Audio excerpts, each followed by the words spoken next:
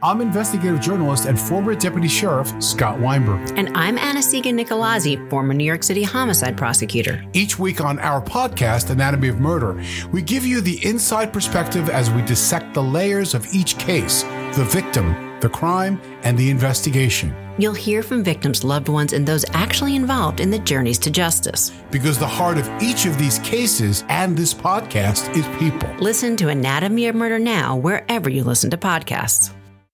Stay connected this winter with this unbeatable deal from BreezeLine. Get reliable, fiber-powered internet for just $19.99 per month with all-in pricing for 2 years. But that's not all. Your first month is on us. This deal gets better with a free modem and installation, along with free Wi-Fi your way whole home coverage. Safeguard your network from cyber threats and keep all your devices connected and secured with this amazing offer. Act now. Terms and conditions apply. Offer expires March 3rd, 2024. Learn more at breezeline.com. For years, I just dreaded going to the dentist. But at Advanced Dentistry, I don't have to. First and foremost, they want you to feel comfortable when you walk in. Like, you'll feel it. Whereas in the past, I might have gone into the dentist and thinking, I might feel some pain at some point. But with IV sedation, it can be something that you don't dread. If you've been avoiding the dentist because of fear, worry, or just not wanting to be judged, you're not alone. Visit NoFearDentist.com to learn how IV sedation can change your life. This is episode 15, Hogs and Snakes.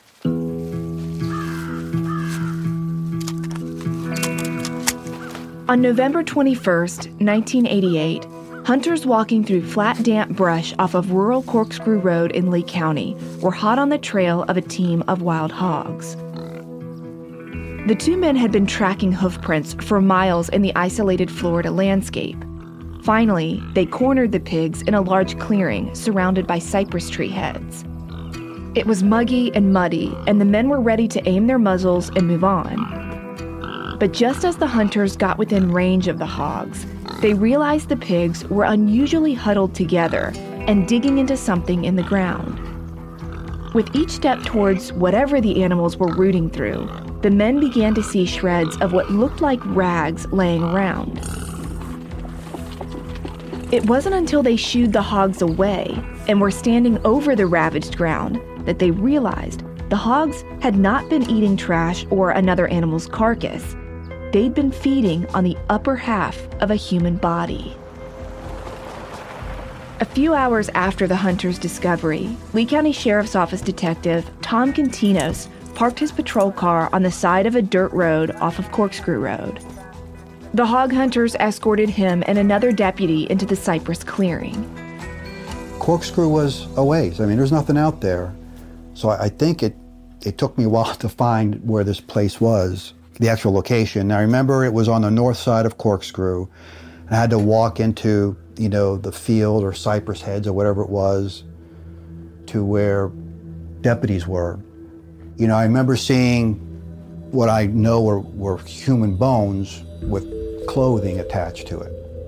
It was quickly realized, when you find someone buried, in a cypress head off a Corkscrew, which there's nothing out there back then, that's not a common occurrence in Lee County. It was realized early on that it was a pretty significant crime scene. Tom is now retired from the sheriff's office, but he remembers the details of this horrific crime scene well. The first thing he noticed was that the hogs had pulled the human remains out of what looked like a purposefully dug hole in the ground. When Tom got close to it, he saw the body in the hole was encased in cement. There was a hole where the hogs had rooted around. I seem to remember either palm fronds or pine needles or grass. So it wasn't like I walked up and saw this slab of concrete that had cracked open. It was covered with earth or weeds or grass or pine needles or palm fronds. So it wasn't apparent that there was an encasement of concrete underneath the top layer of covering. When you bury a body, regardless of what you're burying it in, the body decomposes and it creates gas, and you're going to get this expansion of human fluids, and that's what kind of opened up the earth for these hogs to come rooting around, smelling death, and starting to pull out bones that had, and I think the hunters even was like, I think these were animal bones, and then I saw that there were clothes on the animal bones, and it says, well, animals don't have clothes, so I think this is something more than just animal bones.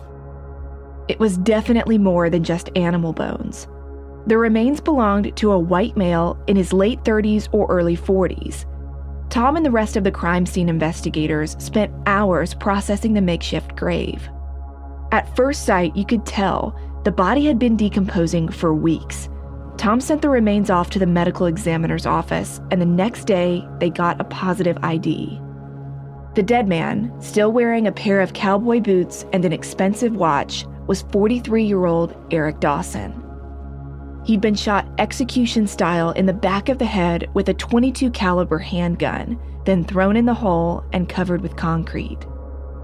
The killer had come prepared and counted on Florida rainstorms creating the perfect catalyst for Eric's body to become entombed in the landscape.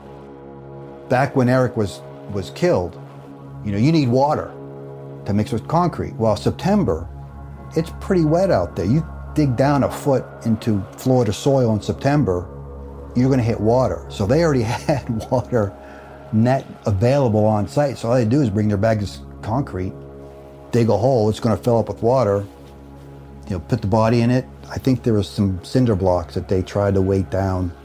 I think we had a couple of cinder blocks too that we found from the scene too. So it was obviously somebody that was in the construction business to bring concrete blocks and sackcrete and shovels and what have you. And at the time, Tom knew vaguely that Eric was a missing person, but since September, Tom assumed what so many other people had, which was that the reportedly shady land developer had simply skipped town. Now that Tom knew Eric was a murder victim, he started his homicide investigation, and his first stop was to break the news to Susan and the Dawson children. At some point, I do remember meeting Susan Dawson and her 3 very young children back then. I mean, we had to start from Eric's life. What was he doing down here in Lee County that may have resulted in, or did result in, his murder here, in Lee County? So we had to start somewhere, and Susan was the best place to start. When Jason found out about what had happened to his dad and that he'd been on his own land for 2 months, rotting, he was devastated. At just 11 years old, Jason spiraled in the aftermath, unable to deal with the loss. I acted out. I was a little asshole, and a lot of people suffered. Got in trouble at school, got in trouble with friends, just dealing with that. And I think the one thing that saved me was playing basketball.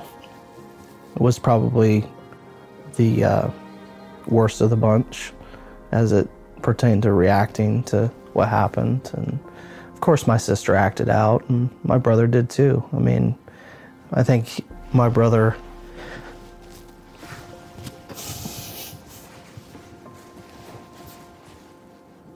he had to step up, be a man.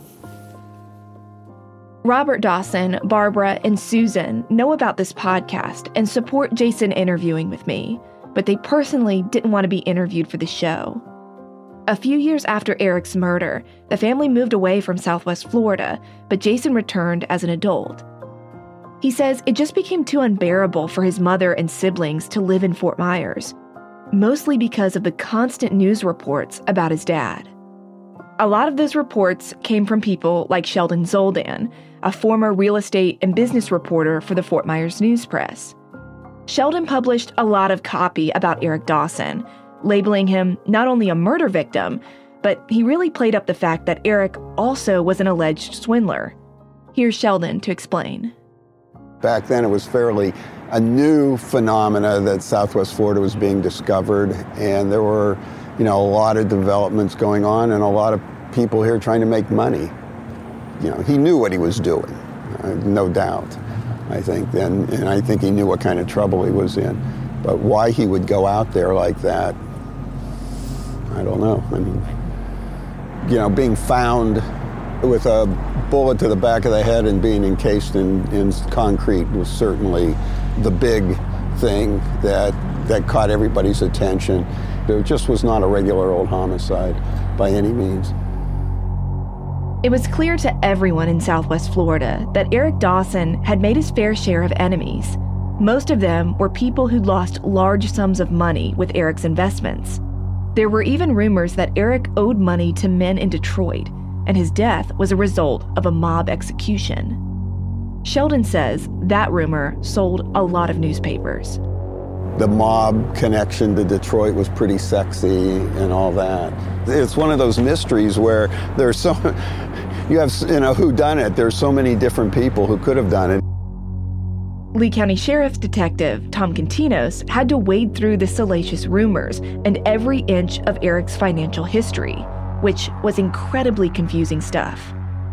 There were just so many corporations and shell companies that Eric was involved in finding out who he was associated with, who were his partners, who were his investors. And it was very difficult to figure out who was who and who did what and how and, who really owned a piece of property.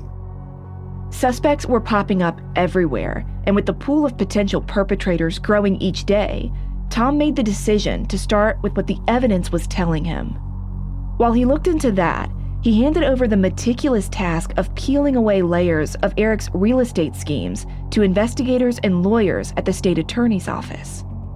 I'm not a lawyer, I'm not a prosecutor, and we're dealing with a lot of legal documents, so we really needed the resource of attorneys to help us understand contracts and documents. So it was decided that the state attorney's office would dedicate an investigator, the sheriff's office would dedicate an investigator. We would work out of the state attorney's office where we would have seasoned prosecutors, and we had some very seasoned prosecutors that were at our beck and call if we had legal questions about any of the documents we were looking at. So we had kind of like a little task force created for this investigation. Tom's first hurdle back in 1988 was that the evidence in the case was slim. Eric had gone to the Corkscrew land to show someone the property. That we know for sure. The question was, who was it that had called him Friday afternoon? Nobody knew. According to Tom, the number that had called Eric's office line led back to nowhere. So he then had to turn to Eric's abandoned car for clues, but suspiciously, that too was a dead end. It was odd. The seat was up, the car was clean. There was no lift. I mean, it was just so many little things that were so out of place, but we were never able to tie it to anyone or any reason why it was what it was. But the thing that was significant to us is that we knew that Eric did not drive it there because the seat, when it was found, was all the way up. Like the steering wheel would have been in someone's chest, which Eric, being a bigger man, had to have the seat all the way back. So we knew it was not Eric who left the car there. And it was little things like that said, okay, who'd have driven the car that needed the seat that far up? Or was it a fact of they pushed the seat forward, looking in the back seat, making sure they didn't leave anything behind that could be used as evidence. So, we had a lot of ideas and thoughts on that car. We looked at that car pretty good and didn't find any evidence that helped us. Tom's last option was to start eliminating the people closest to Eric as suspects. The only person we eliminated as a suspect was Susan Dawson. She was a stay-at-home mom, and Eric took care of everything else, and she had no knowledge of anything that Eric was doing. I came to realize that Susan really had no understanding or idea of Eric's business dealings. I mean, every name that we came across was a potential suspect only because of the business dealings that they had with Eric. And we realized that that his death had to have been part of a scheme or business dealing that went bad. I thought Eric, I thought he was a crook, but then it seemed like Eric really wanted to make something work. He wasn't out to steal from people. He wanted to be a successful businessman. I think he just got tied in with the wrong crowd and was way over his head. To figure out who that wrong crowd might have been, Susan told Tom to talk with the one man who knew everything about everyone when it came to doing business in Fort Myers, Eric's largest investor, Phil Hawley. Tom was already one step ahead of Susan's suggestion, though. He knew Phil and his sons had initially helped search for Eric back in September, and Tom had learned that they'd been the source of the rumor that Eric had fled Fort Myers. I think that narrative was being pushed by the Hawleys of, Susan, we're sorry, but, Eric took the money and left you. And, we'll go out and try and find him. Oops, here we go, we found him at the airport. Which back then, the airport wasn't that big and that busy at the time. By the end of week 1 of his investigation and reviewing some of Eric's financial documents, Tom zeroed in on the prominent Fort Myers family. And then we slowly started realizing that there was people or a person that seemed to be more involved in gaining more control of Eric's investments. We started focusing on the Hawleys.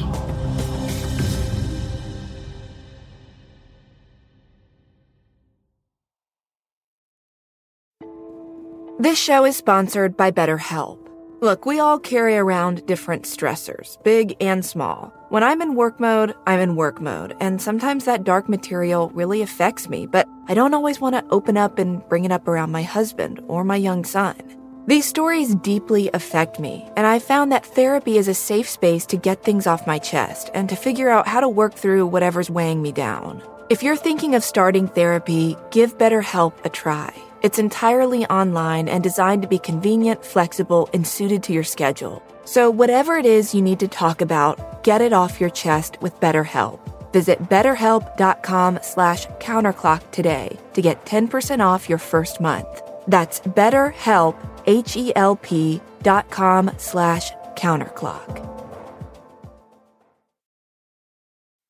Ready for an amazing deal? BreezeLine's fiber-powered internet starting at $19.99 per month offers the reliability you deserve and security you can trust. Whether you're streaming, gaming, or working from home, we've got all your needs covered with speeds up to 1 gig and our 2-year price lock guarantee. This deal gets even better with 2 free months of internet, free equipment, and free Wi-Fi your way to protect against cyber threats. Act now. Terms and conditions apply. Offer expires July 8th, 2024. Learn more at breezeline.com.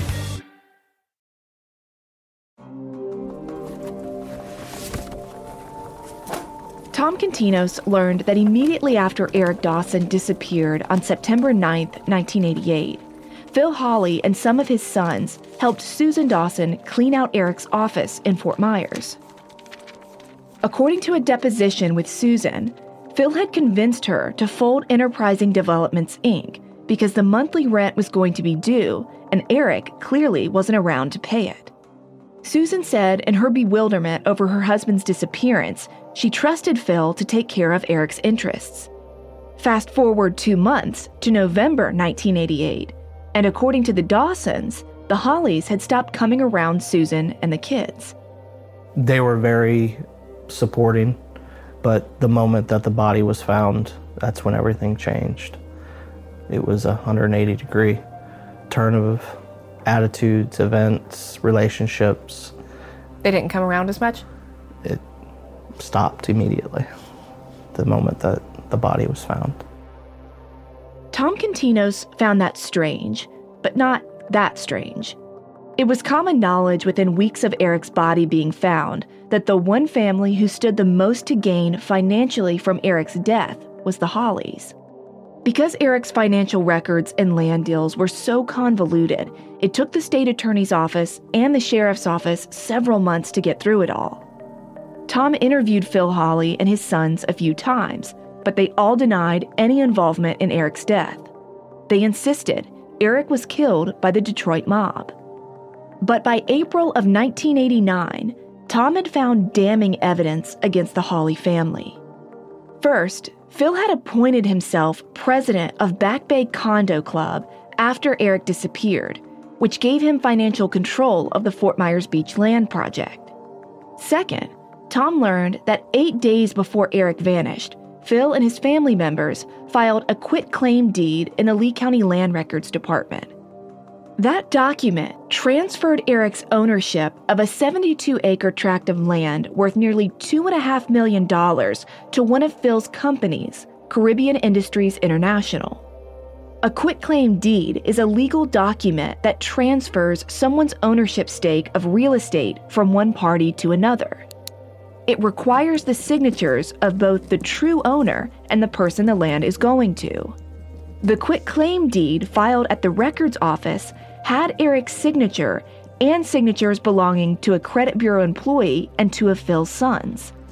I found that actual deed. It's on our website if you want to take a look. It was officially processed by the Lee County Land Records clerk on September 6, 1988, 3 days before Eric vanished.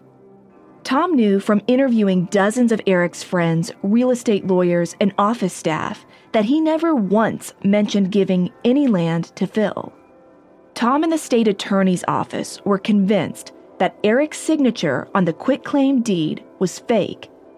On April 1, 1989, Tom served 2 search warrants simultaneously. One was a raid on Phil's home. It was a well-coordinated effort to do a search warrant because we didn't want them to destroy anything. I do remember seeing Phil there at the house. One of the things I remember most is that Phil had this huge belt buckle on, and the belt buckle had what it looked like to be a little .22, a little Derringer in it or on it. A gun? Yeah, in his belt buckle. And I looked at it and I said, Phil, is that a real .22 in your belt? And he goes, yeah, it was a real Derringer .22. We knew it was a .22 that was recovered from the skull of Eric. So we knew the ballistics. That was the caliber. So I said, Phil, is that a .22 Derringer? And he said, yeah. And I said, I think I'm going to take that as evidence. Well, it turned out it was just weird that he was carrying around a little .22 Derringer in his belt buckle. But we took that. The gun wasn't a match for the bullet that killed Eric, but Tom found other strange things inside Phil's house that indicated the Hollies had plans to absorb all of Eric's properties, and most importantly, had anticipated Eric was going to disappear. He had like 5 or 6 huge safes in his house, and I said, Phil, open up these safes. And he wouldn't comply initially. And I said, I'm going to drill it. I'm going to ruin your safes. I'm going to drill your safes. Open them up. So he eventually opened them up, and there we found hundreds of, was it Caribbean LLC or Caribbean something or other? I can't remember the name because there's so many different names. These stock certificates by the hundreds with that name on it that were in the safe. That was in the name of this property on Corkscrew, Caribbean Limited Inc. or something like that. So he already had stock certificates printed by the hundreds or dozens in a safe with the ownership rights of the Corkscrew property already on them. Yes. While Tom was searching Phil's home, a second search was underway at the Credit Bureau office in Fort Myers. Lee County investigators there found more incriminating evidence that the Hollies had falsely placed Eric's signature on the quitclaim deed. We learned that the filing of that deed was actually a photocopy of the deed. It wasn't an original. We ended up having probable cause to do a search warrant at the Hollies Credit Bureau business, which was in downtown Fort Myers. And we went in there and we took everything. And we had boxes and files of every business record. And through those records, we started finding these slips of paper that had Eric Dawson's signature. But we knew that they were photocopies because there was like one after another. And they were cut little strips of paper, and they were cut to the size of a signature block where you would copy a signature, take scissors and cut around it and try and put it on another document and photocopy it that way. They did a lot of practicing before they got what they thought was a right document because the clerk accepted it. In the land records office. In the land records. Something else disturbing was the fact that the Holly family owned a construction business. Deputies found sacks of concrete piled at the Credit Bureau office. Did you think it was odd, though, that there's concrete at a Credit Bureau business that does financial stuff? No, because I forgot which one it was. I think Danny was in the construction business. And the Hawley's businesses all seemed to intertwine with one another. So I wasn't surprised that there were construction materials at the Hawley. I did say, what you're thinking, why is there concrete? I think it was sackcrete, bags of concrete. Crime scene techs seized the cement found around Eric's body. I wanted the concrete, and can we show that the aggregate contained in the concrete at the gravesite was similar to the aggregate in composition of bags of cement at the Hawley's, or at any place, Hawley's place of business. But at the time, Tom says law enforcement could not positively match the samples. Tom never found a murder weapon at the crime scene or in Phil's home. So he knew his case was circumstantial at best. And the prosecutor just said that there's nothing other than stealing the property. There's nothing to say who, because you just can't say the family killed Dawson. I mean, we had to say somebody who's the person that did that, and we were never able to answer that question for the prosecutors, which is why they won the argument on why we couldn't bring murder charges. What prosecutors did agree to pursue were multiple felony forgery and land theft charges against Phil Hawley and 3 of his adult sons. The state attorney's office in Lee County accused the Hawleys of illegally stealing Eric's land with a fake deed.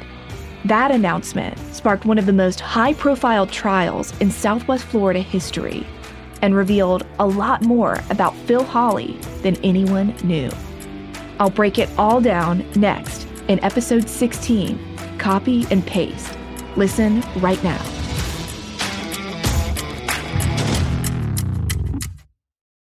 Boaters know that bad weather, like storms, lightning, and wind, can turn a fun day on the water into a challenge.